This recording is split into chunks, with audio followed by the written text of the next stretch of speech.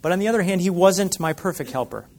He didn't exactly understand what I was going through, and he couldn't always relate to the situations I was experiencing. And on the other hand, have you ever been talking with someone about something you're struggling with? Let's say anxiety or depression or a temptation or a trial. And they themselves have not really ever struggled with that specific thing. It's not the same thing, right? It's not the same because they can't fully relate to what you're going through. And as much as your friends and family can be there for you during hard times, they really can never fully empathize with you. And as Christians, we're called to bear each other's burdens, to build one another up, but we'll never actually be able to do this perfectly, fully or perfectly. So today we're going to be talking about someone that has and will always be there for us perfectly, in every way, absolutely. And his name is Jesus, the greatest and perfect helper, our great high priest, as we looked at this morning in Hebrews. So in my talk this morning, I'll explain what it means for Jesus to be our high priest, how that fleshes out for us, and how that reality of Jesus being our high priest creates space for us to examine where our hearts are with him. And my goal is to give you a hook to hang your hat on. Pastor Anthony has used this analogy before, and I thought it would really work for what I wanted to communicate today. That this gospel truth, that Jesus is our greatest and perfect helper, is ultimately the only hook to lay our hats on. So before we dive into my first point, it's important that I give you some background, set the scene, if you will, for the passage that we'll look at in Hebrews this morning. So the book of Hebrews was written to a group of Hebrews. And though there is some debate about the human author of this book, the book was ultimately written by the Holy Spirit. This letter was written to warn and to encourage. After hearing about Jesus, the Hebrews began changing their way of life to align it with Jesus. And due to this change, they were being persecuted, and the writer was urging them not to fall away, but rather truly see the goodness they have in Jesus and press hard into pursuing him. The group of Hebrews that this book was written to really knew the Old Testament very well. Because of this, the writer gets right to the point. So he, by the power of the Holy Spirit, he turns the gospel prism, another analogy Anthony has mentioned, so the readers would know exactly what he's talking about. For example, Moses and the Old Testament priesthood were only types of what is now found in Jesus. Jesus is greater than Moses, greater than the Old Testament priesthood. And these arguments, drawn from the Old Testament, would have really hit home with them. The writer didn't beat around the bush, but he went right to the main issue. He defended Jesus' greatness over everything that they knew so well. And in our passage today, the writer ends a long exhortation and moves into an invitation in verse 15. Starting back in chapter 3, he had been urging the Hebrews to not be like their ancestors who failed to enter God's rest due to their lack of faith, but hold fast their confession in Jesus. Today, examine your heart to see where you're at with Jesus, because nothing is hidden from him. And in light of that, go to him for help. Draw near to his throne with confidence, where you can receive mercy and grace, always knowing that he can truly understand what you're going through. And this leads me to the first point that I'd like to share with you this morning. If you truly want to find rest in life, you must know that Jesus alone is your perfect helper. And now that we've set the scene for the context of our verses, let's just unpack for a moment what it means for Jesus to be our high priest. And this will help us give an understanding to today's passage and the application that it has for our lives. In the Old Testament, each year, on the Day of Atonement, the high priest would enter the Holy of Holies to symbolically atone for the sins of the people. We read in Leviticus 16 that before doing so, he himself had to make an offering for his sin. Once he entered the Holy of Holies, he could only be there long enough to sprinkle the blood on the mercy seat and get out. And the priest was the mediator between God and his people. And he would do this year after year. Not to mention there were other sacrifices made daily for sin. But only the high priest, once a year, entered the Holy of Holies. And as John MacArthur, a well-known pastor and theologian, says, the process was never ended, never completed, because the priesthood was not perfect and the sacrifices were not perfect. So where does Jesus fit into all of this? He completed the process. He is our great high priest. He is our mediator and perfect sacrifice.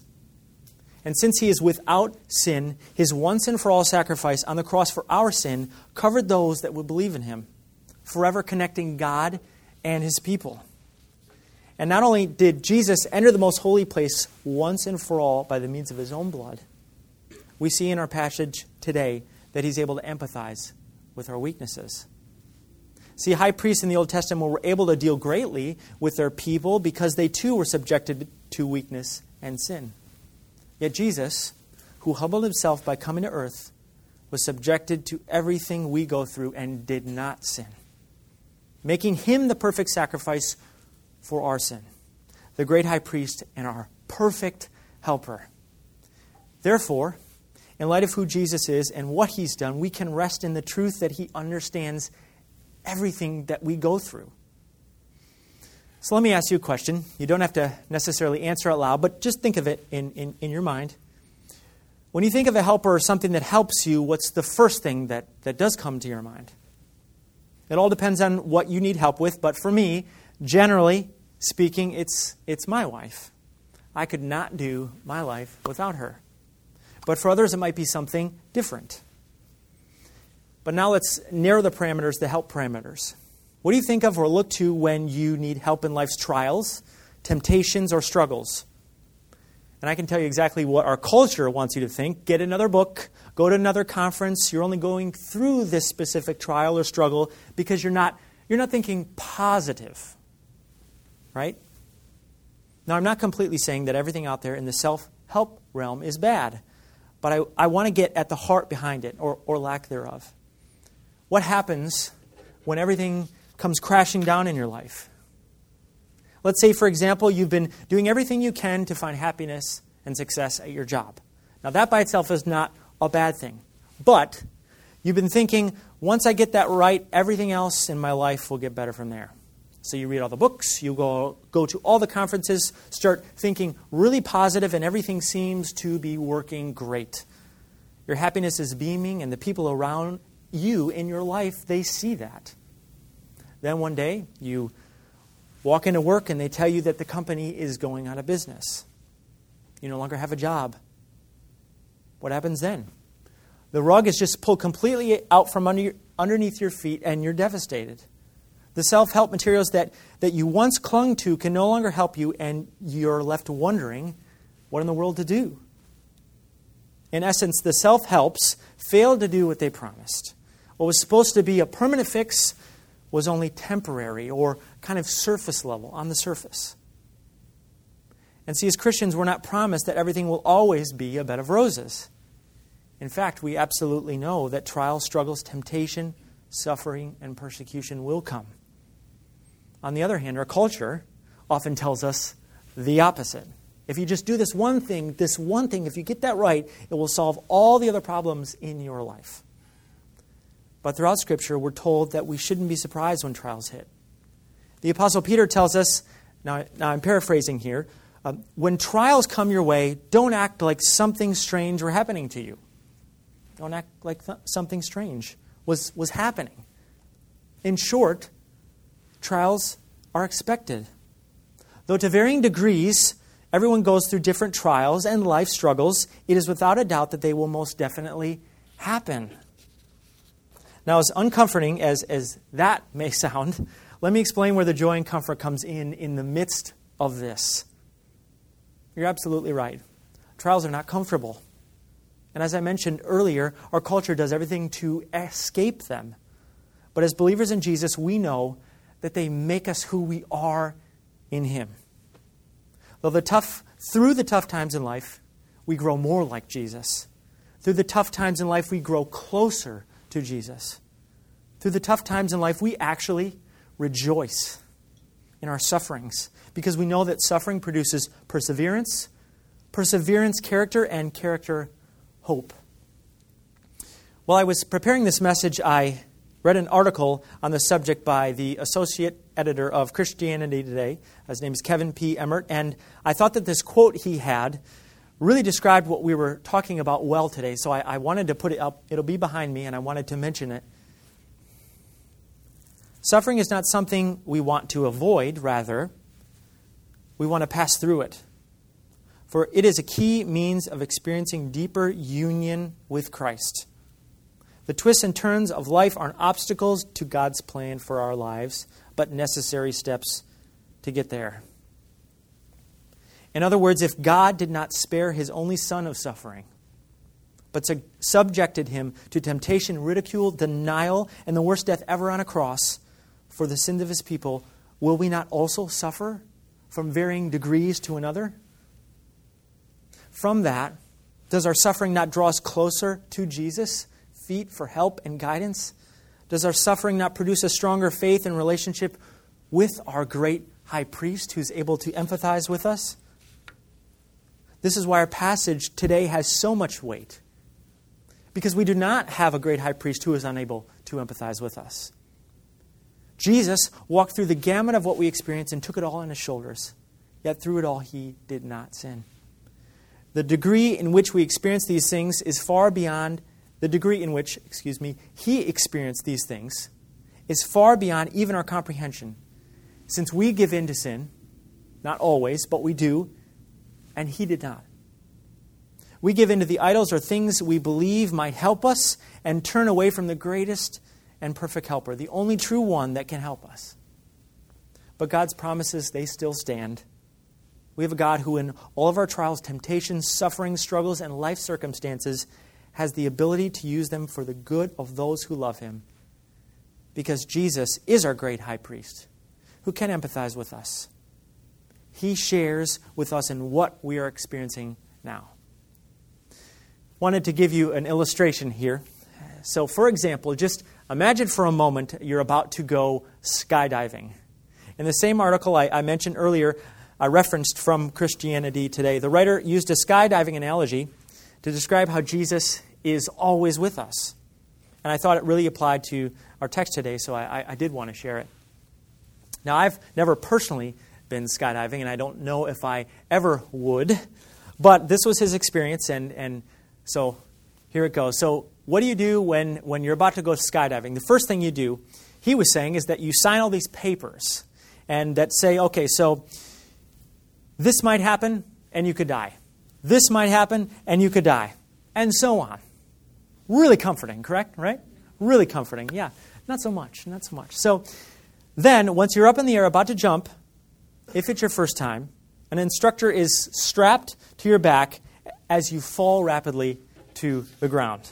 At every wind gust, at every turn, at every moment, the instructor is with you, directing you when to pull your parachute, directing you when to move your arms, when to move your legs so you're not spinning completely out of control. But how does he know all this? He's been through it all himself before. He's fallen from an airplane and experienced it all already. And so that is, but so much greater how Jesus is our perfect helper. He's been through it all. He knows the ropes. He's already seen the movie and knows what's happening at the end. In fact, he's not just seen the movie, but he wrote and made the movie. And so we sign our life away to Jesus when we put our faith in Jesus. But He doesn't just leave us to jump out of the airplane alone. He's strapped to our back, not literally, as we fall from the airplane to the ground. As we walk through this life, He is with us. He understands everything that we're going through. But how do these trials that we face in our life bring us closer to God? When things are really bad, how do we tap into that relationship as Jesus did with His Father while He was on earth? And that leads me to the second point I'd like to share with you this morning. In order to truly find rest in life, you must draw near to our perfect helper, Jesus. When I was about 14 years old, I went to the summer camp that had an Olympic-sized pool and also some Olympic-sized diving boards. And you know the ones that are three different heights. There's the lowest one, the middle one, and the highest one. And the highest one is kind of that cement slab that's just about 33 feet in the air. Anyways, during the free time, they would allow us to play in the pool and with caution jump off the diving boards. And at this point in my life, I had never jumped off anything like this before, not to mention the highest one. Some of my friends had, so they ran up the stairs without almost any hesitation, threw themselves off the 33 feet cement slab into the water below.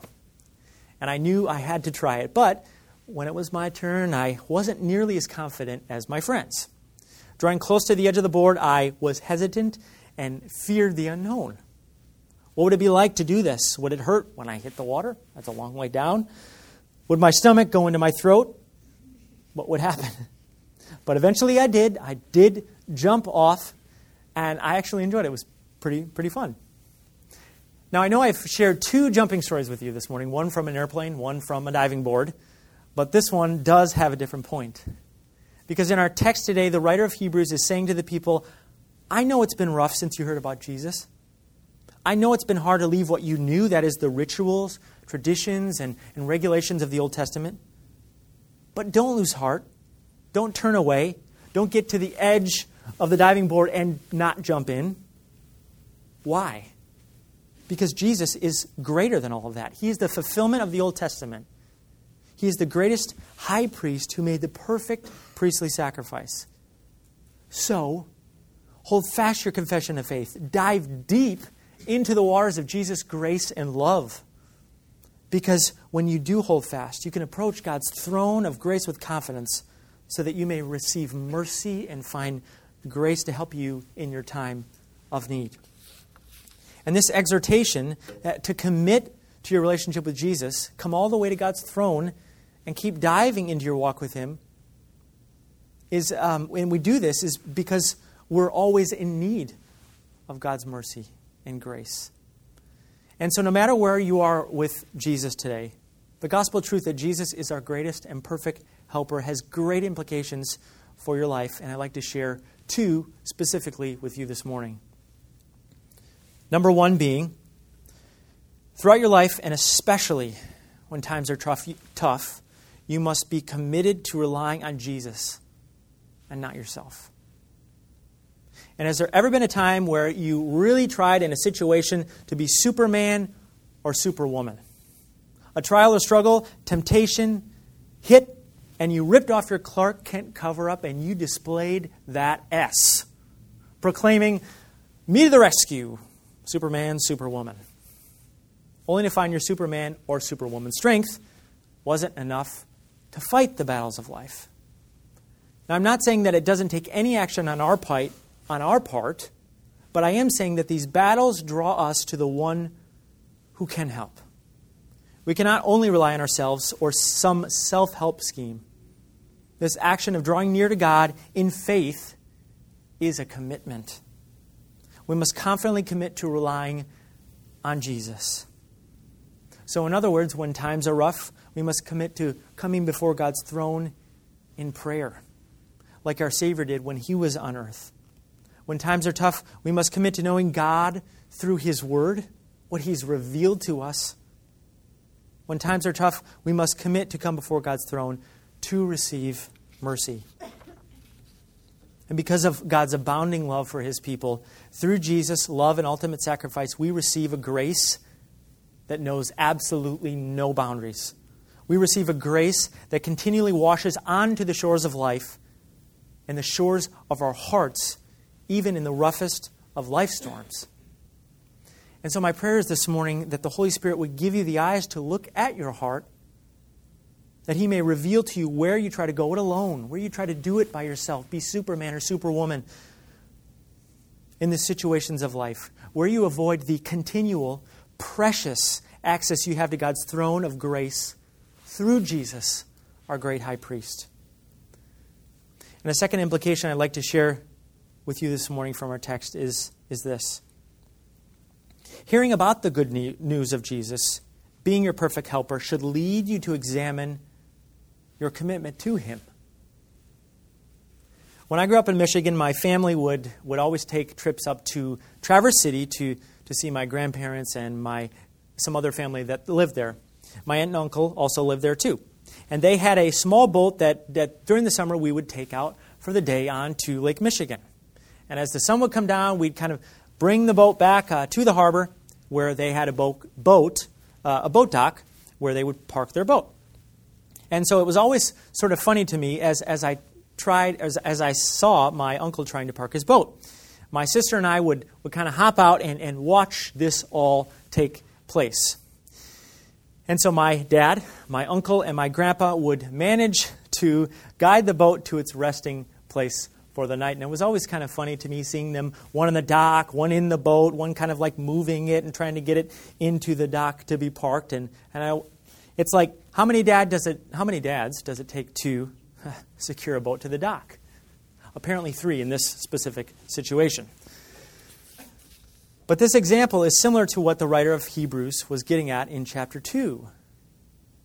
When he said we must pay the most careful attention, therefore, to what we have heard, so that we do not drift away. In other words, he's saying, since you have heard the gospel of Jesus and understood it, please be careful not to drift away from the secure anchoring of the dock. Don't pass by the only dock of salvation once you've heard about Jesus, but securely fasten yourself to the truth of who Jesus is. Don't just stay where you are in your understanding about what Jesus did, but completely put your faith in Him. Go all in, lest you drift away from the harbor due to the waves of life. And these warnings really allow us to examine our relationship with Christ. It's not something to take lightly. There's not a special ticket that you get when you understand what Jesus did that exempts you from having to secure your boat to the truth of Jesus. But that understanding is a call to action, a call to respond. It's a call to dive deep and examine the motives of your heart, to examine where you are with Him. See, the Hebrews were looking at abandoning what they had heard about Jesus because of the persecution they were facing. So I would urge you today, as the author of Hebrews did, don't let circumstances dictate your response to faith. Don't go back to where you were before you heard about Jesus because you thought the Christian life was going to fix all your problems, or because life has been really rough since you heard about Jesus. As I mentioned earlier, following Jesus is not an easy road, but the unrivaled joy, mercy, grace, and love of Christ does not compare to the shifting circumstances of life. So if you hear God's voice today, do not harden your hearts. Rather, with confidence, draw near God's throne to receive mercy and grace. Come all the way to His throne. Don't stop right at the edge of the diving board. Dive all the way in, deep, to the waters of Jesus, grace, and love. Now, I want to be clear here, just mention something really clear, that what I'm not saying is that you can never have questions about your faith, or that you can never count the cost of going all in for Jesus. But over time, you have to make a decision. You have to take that next step. You have to go from needing milk, that which can nourish a child, to needing solid food, that which will nourish an adult. Simply put, once you have heard the good news of Jesus, fully commit to growing in Him in every area of your life. And as we close this morning, I wanted to go back to the beginning of my message and the analogy I talked about, Anthony, that he's used before about the hook to hang your hat on. Imagine, if you will, for a moment, a wall with only one hook. You come home from work or whatever you might have been doing that you were wearing this very special hat. Where will you put that hat? You'd be wise to hang it on the only hook that's made for it, right? Sure, you can place it elsewhere, on a table, on a chair, on a couch, or someplace else that you can think of, but it won't be on its hook. Not to mention, the next time you go to find it, you might not be able to, if you didn't place it on the only hook that it was made for. Now, the truth we're talking about today is simple to grasp, but not always easy to apply it. So I'd like to read our text from today's message one more time as a whole. Therefore, since we have a great high priest who has ascended into heaven, Jesus, the Son of God, let us hold firmly to the faith we profess. For we do not have a high priest who is unable to empathize with our weaknesses, but we have one who has been tempted in every way, just as we are. Yet he did not sin. Let us then approach God's throne of grace with confidence, so that we may receive mercy and find grace to help us in our time of need. Now, that is just absolutely incredible to me. That Jesus is our greatest and perfect helper. He is the only hook that we can and must ever hang our hat on. When we're in need of mercy, we can hang our hat on the hook of Jesus. When we're in need of grace, we can hang our hat on the hook of Jesus. Because Jesus is our great high priest who understands what we go through, who is the once and for all sacrifice for our sin. We can come before God's throne with confidence, holding fast our profession. As we move into response this morning, I really do hope that my talk has allowed you to rest in Jesus and what He's done for you, and motivate you to take action where you need to in your faith with Him. So since we are fully exposed before God, and not one heart motive, desire, want, need, or anything in all creation is hidden from His sight, what action is the Lord calling you to today? Have you been trying to go it alone when things get rough instead of drawing near to Jesus for help? Have you heard the good news of Jesus and not fully committed your heart to Him for help? Please ask yourself, what is Jesus saying to you this morning? And then what are you going to do about it? Would you all bow your heads and pray with me? Lord, we just come before you now, Father. You are so good, Lord, and we just praise you for that. We sing to you. We praise you for what you've revealed to us, your word, and allowing us to grow in you, Father, through hearing from you. Lord, and we just pray this morning that wherever we are with you, Lord, wherever we are, whatever's going on in our lives, that you would just put your hand of grace and love on us. Lord, that you would comfort us and you would be there for us because we know you are. You're there with us through it all. And Father, we just pray that you would allow us to examine our hearts so that we can, Lord, turn from anything that may be hindering our walk with you, hindering our confession, our striving to be in more of a close relationship with you, Father. And we just thank you for this time that come this morning. I thank you for this time that I can just share with everyone here, Lord, your people here at Restoration, the message that you have put on my heart. Father, as we move into response, I just do pray that everyone would open their hearts to you and that we can just be before you, Father, looking to you, our greatest and perfect helper. How amazing that is. And we just thank you. We love you. We praise you. And we say all these things and pray all these things in Jesus' precious name. Amen.